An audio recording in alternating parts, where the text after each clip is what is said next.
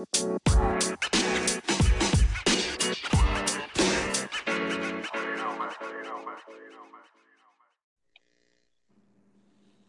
good morning. Hey, what's going on, man? Good. How are you? I'm good. I'm good. Hey, I don't know. Maybe we just jump right into this thing. What do you think? Sounds good.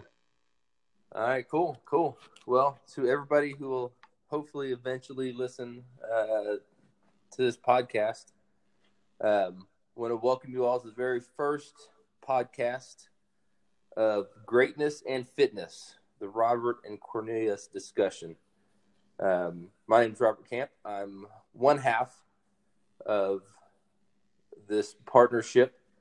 I'm also the owner and head coach of E28 Fitness. And with me on this journey of discussing whatever we feel like talking about at the time is the founder and creator of Getting to Greatness, Cornelius Deloach. D, what's going on, Battle? All right, nothing, brother. Just chilling out here enjoying this good California weather. I hear you. I'm freezing my butt off in Colorado right now. It's like 60 degrees already. It's only 9 o'clock in the morning over this way. I like it. Hey, so we talked about doing this podcast for a few months now. Yeah. So I think we both agreed that the best way to kick this off is to introduce ourselves to our future listeners that are hopefully gonna make this thing go viral. That's the hope anyway, right? That's what's gonna happen. We ain't hoping. We're gonna make it happen. That's what I'm talking about. So that's right. Why don't you start us off? Okay. So introduce yourself to our listeners. Family background, military background, all that good stuff. So I'm gonna try not to take too long because I definitely have a lot.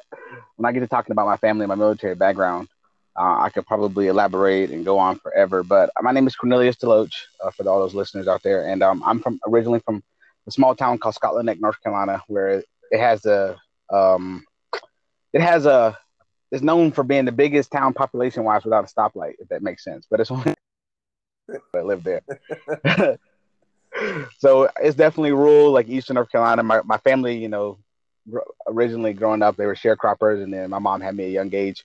I joined the military right after high school. I joined the Marine Corps first. I went to boot camp actually a week after 9/11. So September 17, 2001, I actually shipped to boot camp.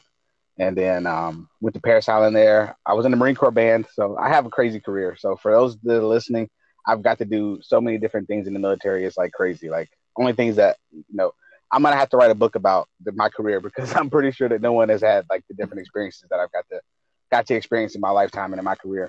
But I was in the Marine Corps band for 4 years, 2001 to 2012.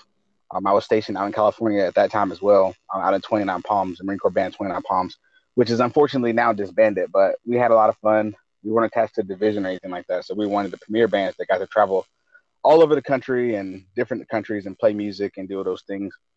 At the end of my enlistment there, I wanted to do something different. And being in the band, though, they wouldn't allow me to reclass. So I got out of the Marine Corps and I decided I was going to go back and be a full-time college student. And I don't know if any of you listeners out there have ever had to do it or had to pay for college on your own, but my family's not rich. So I got out and I had the GI Bill, but I also had to maintain full-time jobs and all those things. And I realized that being a broke college student was not the life for me. Yeah. I did not want to do that. It's expensive, man. It's expensive. It's crazy. I mean, and I only went to a smaller college and I had extra money, obviously, for school, but working and doing school and all those things, I wasn't living the same lifestyle I was living while I was still active duty in the Marine Corps. So I decided I was going to re-enlist. And so I originally went to the reserves first, the reserve side.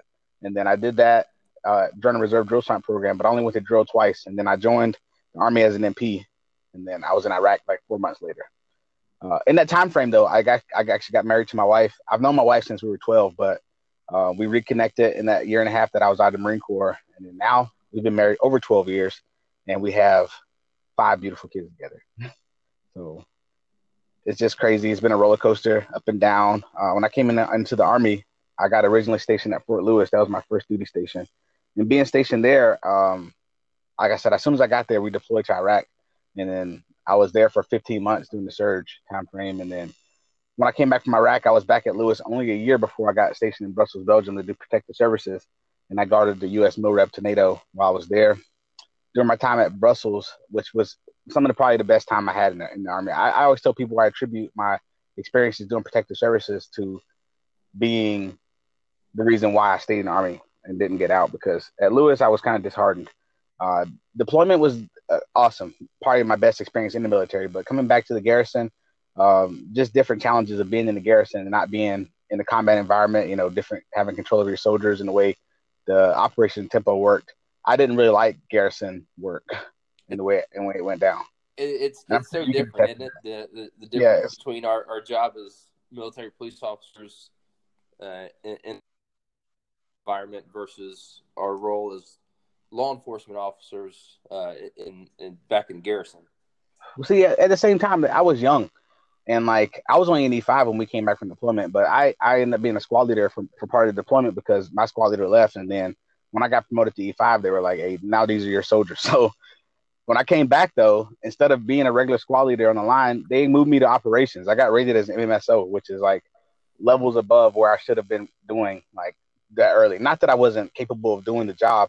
It's just that it took the fun out of being a soldier, going from, I joined the Army, and then 2 years later, I'm one of the senior leaders in the company, and I was only 85, so that made it tough. But we had to do those different dynamics back then because at that time in the war, it was harder to keep people. We come back from deployment and the company would literally dissipate, and go to the winds.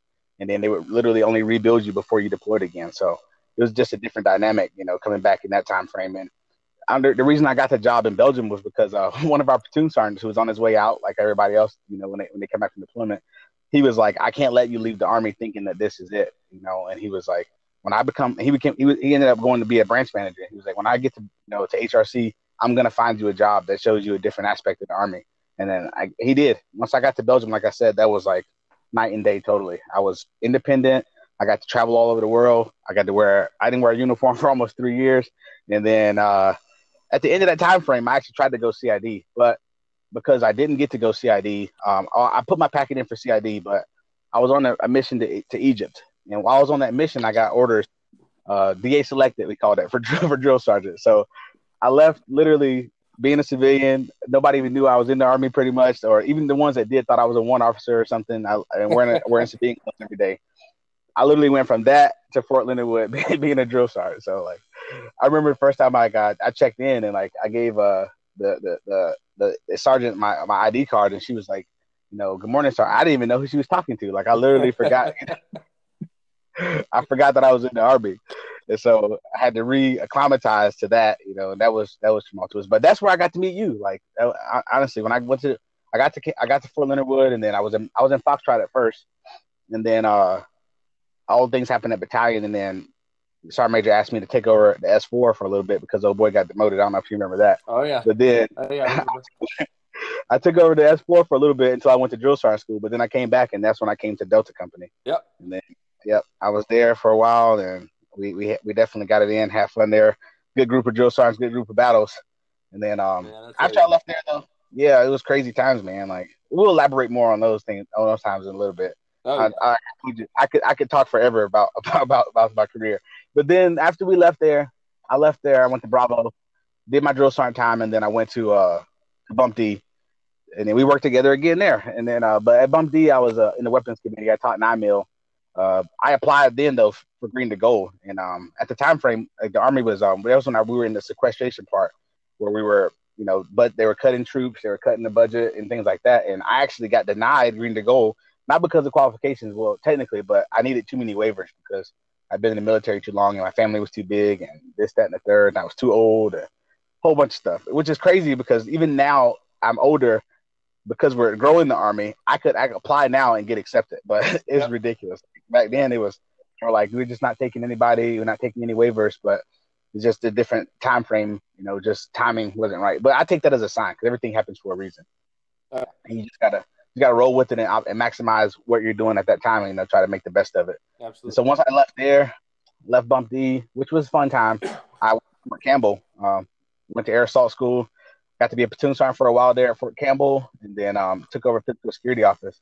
And that was my shortest duty station. Even though I loved Fort Campbell, it was just not a lot of. It was a lot of us because like we're just trying to still filter out like how to manage people, and it was just a lot of people in my same like time frame where we didn't have enough leadership positions for everybody. So Branch gave me the opportunity to come out and teach cadets, make officers. And so I ended up taking a job out in California, where I am now, in the University of Riverside as a professor, senior military instructor, a military science instructor for our senior ROTC program here, which is awesome. Me and my family, we love it out here in California. They say it never rains, but we finally broke the drought, and this winter has been like the wettest winter they said in 9 years. So we had a lot of rain this winter, but other than that, like it's nice, beautiful. I could probably wear shorts every day if I wanted to. So Nice. Yeah. Nice. Y'all needed that rain too, man. Oh yeah, right now it looks like Ireland out here, man. Like we went from the desert to like I probably could be in Scotland right now. Like, well, in the morning times, it's like you can see the mountains. It's green, everything. Like, I'm pretty sure in a couple months it's gonna be back brown again. But like they definitely need that rain now to raise the reservoirs and stuff like that. We had right not too far from where I was this winter. I'm pretty sure everybody saw it. It was all over the news. We had the wildfires, but that literally was 6 miles from my house. Like I could see the mountain on fire from where I live. So it was ridiculous. Like we definitely needed the rain out here. Man, we have known each other for a while. I didn't realize it's been that long, man. Yeah, it's been a long time, man. That was like 2011. Yeah. 2012. Yep. 2019 now. But yeah, so in that time frame though, I got inspired, like being a drill sergeant and doing different things. I've always been positive. I look back on, you look back at your Facebook feed, I look back, that I love that history thing where even in 2008, 2009, I was pushing to motivate people, like making posts and doing those things subconsciously. But like eventually I got to myself, and the more people that would reach out to me and talk to me, I was like, I probably should do something to help, other people. Not even for selfish gains, but like I actually get pleasure out of helping other people maximize their potential. And that's where getting to greatness started. Yeah. Empower everybody to reach their maximum potential. That's like my mission statement. Everybody out there, they're operating at a certain level, but sometimes we lack like the motivation or the things that we need to in order to like get what we want to accomplish.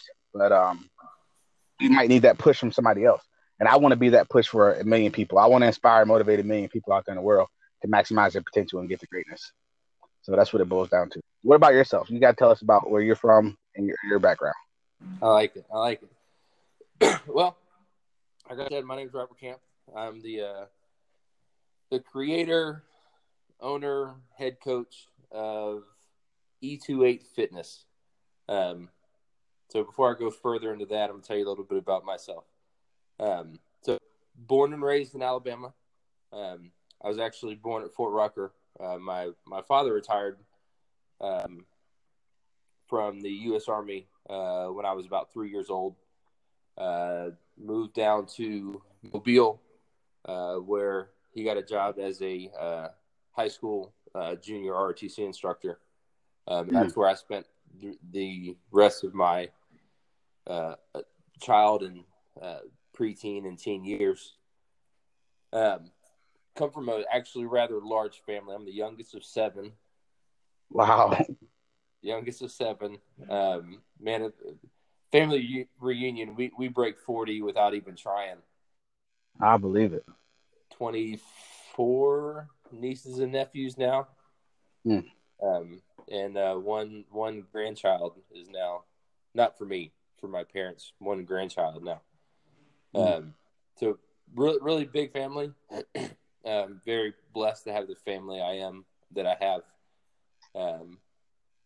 There's no real, hear about the stories where, in any family, there's that one black sheep or the one person that, can't get along or whatever the case may be. And, we're not a perfect family by no means. And we have our disagreements from time to time, but, I don't think I would be, without the example of my mother and father, and then my brothers and sisters. We have a very blessed to have the family that I do. Recently engaged. That's one of the reasons I'm moving out here to Colorado in April. When I retire. I have two awesome kids. They are. And I am inheriting two wonderful stepsons when I do get married. And they're two pretty cool little dudes. Mm-hmm. So, born and raised in Alabama, raised, like I said, majority of the time in Mobile. And man, I graduated. I joined the Army right out of high school. And when I say right out of high school, I graduated like May 24th, turned 18 in June, and was in basic training at Fort McClellan, Alabama, June 10th. Oh, wow. That was really quick. Yeah, like 2 weeks from graduation to stepping off the bus, getting yelled at by drill sergeants. I couldn't. I took the summer off. I graduated in June, and I didn't ship until September. I was like, I'm gonna take the summer, enjoy it with my friends, and then I'll go to boot camp. Yep. My dad, being an officer, really was pushing me to go the officer route. But I knew I was not mature enough to go right into college after high school. And being a soldier, honestly, it may sound cliche, but growing up, people would ask me, what do you want to do? What do you want to be? I want to be a soldier. I want to be a soldier. And that's really the only thing I remember ever wanting to do growing up. Right. And that's what I did.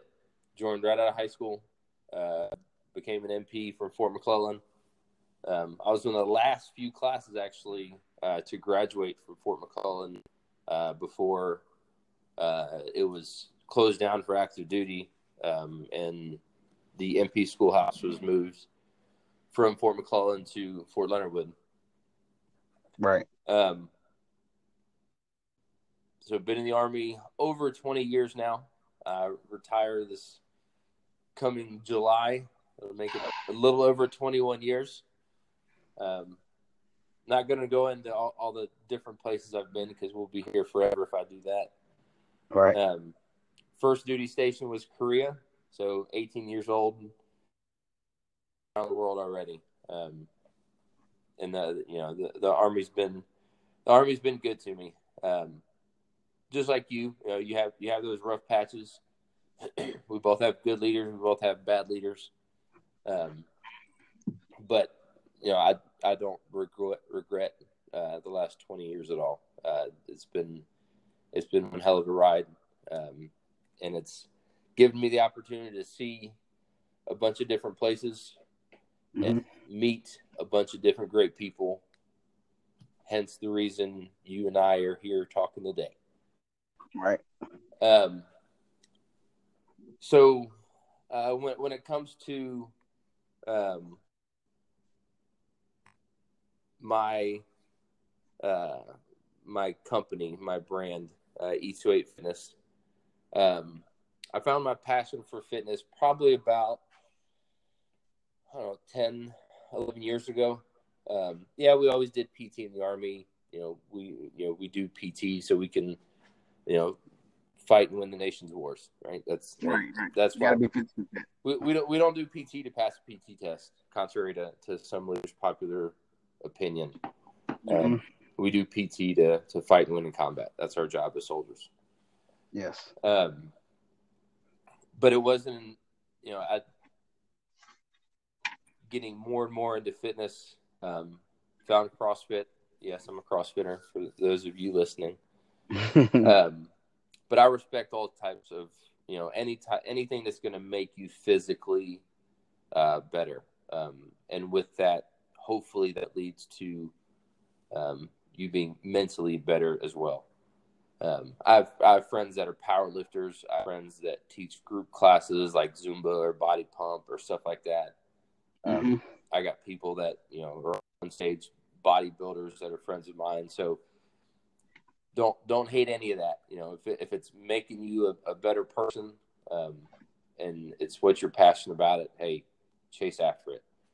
That's what it's all about. That's Yeah. exactly what it's all about. Some people look down on different types of fitness regimens or whatever the case may be, but I mean, there's a niche for everybody. Right. Mine just happens to be CrossFit, with a little bit of powerlifting and Olympic lifting mixed in, really found my passion as being a coach, similar to what you found as being. Is it fair to say a motivational speaker? Is that fair to say? Um, Um, I, that's the closest way to say it. I mean, like, I don't want to necessarily compartmentalize, but yes, I mean, yeah, I want to motivate people to do and maximize their potential. That's what it boils down to. right, exactly, and that's kind of where I found my passion in the fitness, and especially being a coach and trainer, is just to help people find the better version of themselves that they want to do. Because you and I both know you can't force anybody to do something; they got to want it. Right. But being a coach, and helping people reach those goals, seeing athletes progress over weeks and months and years, and do complete lifestyle changes is the most gratifying thing I found, is specifically related to being a coach. Oh, it's inspiring. That's for sure. Yeah, absolutely. So that's that's the meat and potatoes, as they say, for for me creating E28 Fitness, is just try to reach out, and helping people transform their lives, their body, and in the meantime enriching their quality as well as their quantity of life. Right. Because we don't want to be 70 years old stuck in a nursing home needing help to live. No, nobody wants that. I want to be 85 years old still throwing a barbell around. You know what I mean? Yep. That'd be life. I don't want to just grow old. I want to grow old and be able to still thrive. Yeah, exactly. So I have to touch on the name. I have to touch on the name E28 Fitness real quick, because it's something please. It's something that's important to me. I love it, man. So I love it. One thing that I hold near and dear, that's extremely important to me, in addition to my family, is my faith. My faith in God, and that's where the name derived from. E28 is actually short for Ephesians 2:8, which is my favorite Bible verse. And the name sprouted from that, and not vice versa. E28, Ephesians 2:8 says, by grace, and this is not a gift of yourself, or this is not of yourself, but is a gift from God. And it's basically my one of how I need to live and treat other people. But two, everything I have in this life and the next is purely from God. It's nothing that I did on my own. So, I mean, that's been my favorite Bible verse for years. And then when it was time to launch the company, I mean, I couldn't think of a better name to represent who I was as a person, and represent what I wanted to do and help other people to do. So that's it. That's me. That's awesome. I love it, man, especially that brand name. Like that's a powerful scripture. And like you said, it's so important to pay homage. I mean, I know everybody's not religious. I am, I know that God is where I get my strength. And it's so important to pay homage to that, to let one, not only him know that he is, the strength and the power that you derive from, but that what he gives you, you will use for good and help others. Like, that's just so important. Absolutely. And one thing I do want to address, because I want this, and as well as I'm sure you do, you want this podcast to be open to everybody. Everyone, yes. So what I think I need to caveat off what you just said by saying I'm not a Christian because I think that I'm better than anybody or that I'm, without sin. It's actually just the opposite. I know that I'm a sinful person, and that's why I need God. I don't search God because I think I'm better.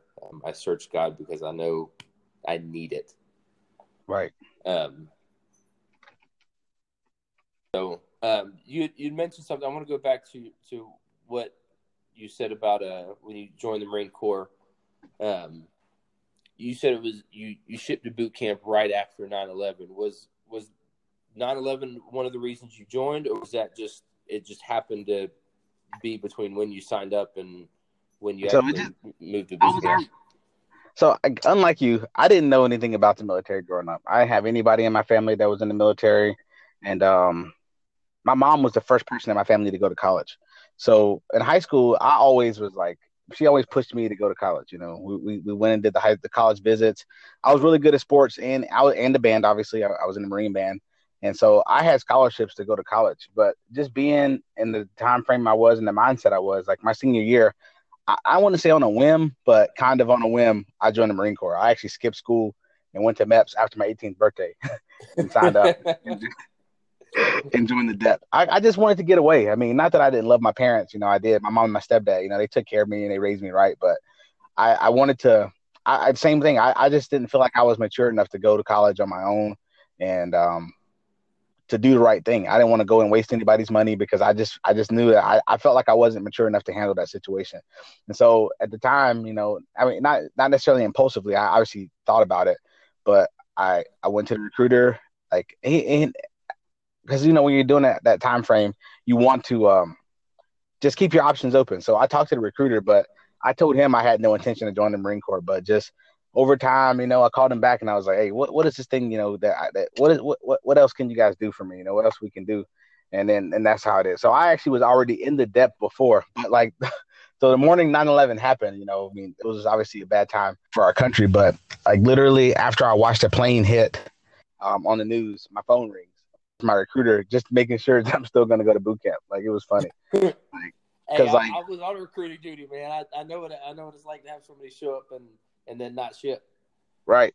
So he called me. He was like, hey, I'm supposed to get a hold of you guys, make sure everything's good. I was like, yeah, I'm in the bed, sleep, man. I was like, I'll see you next week. I'm still going. Like, I'm not gonna not go. I'm definitely gonna still go.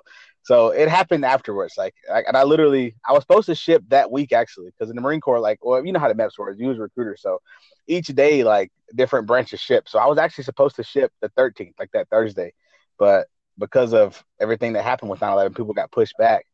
Like, he didn't end up taking me to MEPS until like the next Sunday, and I staying there until the 17th. So like, even though he pushed me on that Sunday, I didn't actually go to Paris Island until the next Tuesday. So exactly 1 week afterwards. Yeah. So. Yeah, crazy. It is. I guess like it's good though and bad because in the Marine Corps, it's not like, well, I'm sure the Army was the same way back then. We didn't have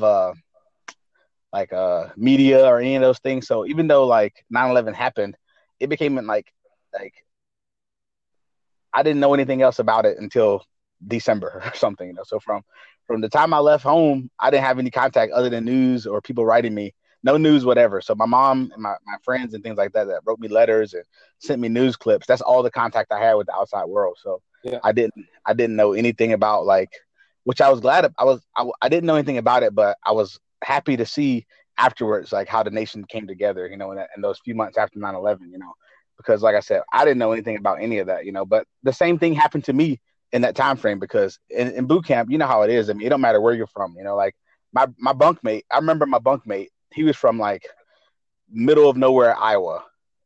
Yeah, Iowa. Like, he never even seen black people before. So like, I was literally the first black person that he actually got to interact with, So while the nation was building together on the outside, outside of, boot camp and that controlled environment, we were doing the same thing, as Marines every day, because they told us, my drill instructor is like, there is no black and white. There is no, I don't care where you're from. We're all green. You're dark green, he's light green. but we're all green. Like all of the rest of that stuff doesn't matter, you know. So while the nation was coming together on the outside, we were coming together on the inside, you know, and building each other up. So I still would have joined anyway, regardless of 9/11 for sure. So, but like that call made it even better, you know. So afterwards, I commend everybody who came after us because they knew when they joined that they were going to go to war. You know, I knew there was a chance, possibility, but I didn't know the depth of it before I actually got to go to boot camp. Yeah. Yeah. Been a crazy, man, 18 years now, right? Almost 18. Right. Yeah. This year will be, I got out for a little bit, but yeah, I hit 16 of active duty last fall. So I got like a little bit less than 4 years until I can retire. So I'm kind of jealous of you a little bit. You know, you're at that point already, but I still got a few years left, which I mean, I'm not that jealous. I enjoy my job. I really do. Like the Army has blessed me, like and my family so much, like to be able to do and see things, you know, like we said, we have those ups and downs, but I'm actually at an up right now. Like I love the job that I get to do every day here. Like the impact the future leaders in the Army, you know, and to do the different things. And I mean, it's just I can't even count it, you know. So like the impact that I make now, you know, these lieutenants, you know, when they commission, they're gonna impact their platoons, you know, and then like that exponential impacting of everybody that they're gonna touch and see forever, you know, like the things that I teach them could go on for the whole next generation without a doubt. Like even more so than when I was a drill sergeant. Not that they can't, but like the thousands that I taught there, you know, the ones that I teach here, so many people are gonna get, you know, the Lochisms, you know, like that push forward and the values that I'm trying to instill in these guys, they're going to give to their people in the future, which is crazy to me. I can't even think about it. Like I can't even fathom like that level of impact that's going to happen. Yeah. And it's ironic that you and I both have similar experiences because we were both drill sergeants. Obviously we're, you know, drill sergeants together. Right. And for all my other drill sergeants out there, the best company in the best battalion, in the best brigade in the United States Army. Some quality NCOs that you and I got to work with. Without a doubt. But then I went on to a couple assignments later, you know, help train lieutenants in MP Bullock. Mm-hmm. And you're now training cadets to become lieutenants. So we've trained, for lack of better terms, we've trained the blue collar and the white collar side of the Army. Right. Yep. It's awesome. I mean, it's crazy to see the difference too. Like, but I love it. Like the challenges here are a little bit different. Like with like we said, we talked about the blue collar side. You have to be charismatic in your approach now. I definitely have to be way more charismatic, you know, now considering the fact that, like I said, my guys aren't even in the Army yet. Like they aren't even, right. They would have no obligation to stay here whatsoever. So like, if they have a bad day, they could like literally say, "Hey, Sergeant, this is my last quarter. I'm dropping after this. I don't want to be here no more." Like, and there's nothing I can do about it, you know, whatsoever. So like, it's challenging, but I love it though, because like I actually see how I get to impact people and influence them. Like I said, being charismatic in my approach to make sure that I get across what I need to get across. But like I can't just be like, as a drill sergeant, you know, you could be 100% forceful. I'm in control here. Like you're here, you can't go nowhere unless I tell you can go. You know, just that different dynamic is crazy to me. Like it wasn't necessarily a learning curve because I had that time in between, going back to the regular line. But like it's crazy to me. Like still like to fathom like that. Like how I had to morph like who I am. People, you know, message me all the time because they remember when I was drill sergeant Deloach under the hat, and they're like, I feel bad for your cadets, but I'm like, I'm not necessarily nicer, but I have to be a little bit different than I was back then. It's crazy. I mean, and really, if you think about it, I mean that's kind of the same way we were on the trail, right? So we received those privates day zero, straight from reception. Mm-hmm. And the drill sergeant they saw getting off the bus was the same person. Right. But the leadership style has now shifted over those 19 and a half weeks. Yeah, no, definitely. We go from taking a civilian, turning them into a soldier, you know, changing mindsets, just like you said. You know, we both experienced, you know, people who've never seen a white guy before, or who hadn't seen a black guy before, changing those preconceived notions that, hey, this is no longer about you. You are part of a much bigger organization, a much bigger team. changing that individualistic mindset to the end of MP specific training, that's not the same drill sergeant. It's the same person. Right. But you know, the leader's still there. But I don't want to say the leadership style, because I'm a firm believer once that's solidified, that doesn't change. But how you approach individuals, either as a collective or on a one-on-one basis, you have to be a fluid leader. It's not one size fits all. No, it can't be, because you and I both know soldiers, lieutenants, officers, enlisted. It doesn't really matter. If you're trying to help a civilian counterpart out, that leadership style has to be fluid, because everybody learns and receives information in different ways. Right. It's what was I gonna say? It's totally different. You have to be, like I said, it can't be the same way. Like you said, your leadership style is the same, but even as a drill sergeant, like all the huffing and puffing and stuff like that, I tell people all the time, and like I tried to tell other drill sergeants as well, which I thought was the difference between a good drill sergeant and a bad drill sergeant, was like when drill sergeant Deloach was like going 5150, as I used to say, and flying off the walls, it was never personal for me. It was always to maximize that person, in that situation, to get the best out of them that I could get. It was never personal. Like I would literally go from flying off the walls, like throwing my hat, going crazy, to like 2 seconds later walking out of the bay, looking at my battle, say, "Hey, you want to go get something to eat? Like, let's go." Like, it was never. I was intense in that moment because that's what needed to be there, but I never was personally affected, like emotionally.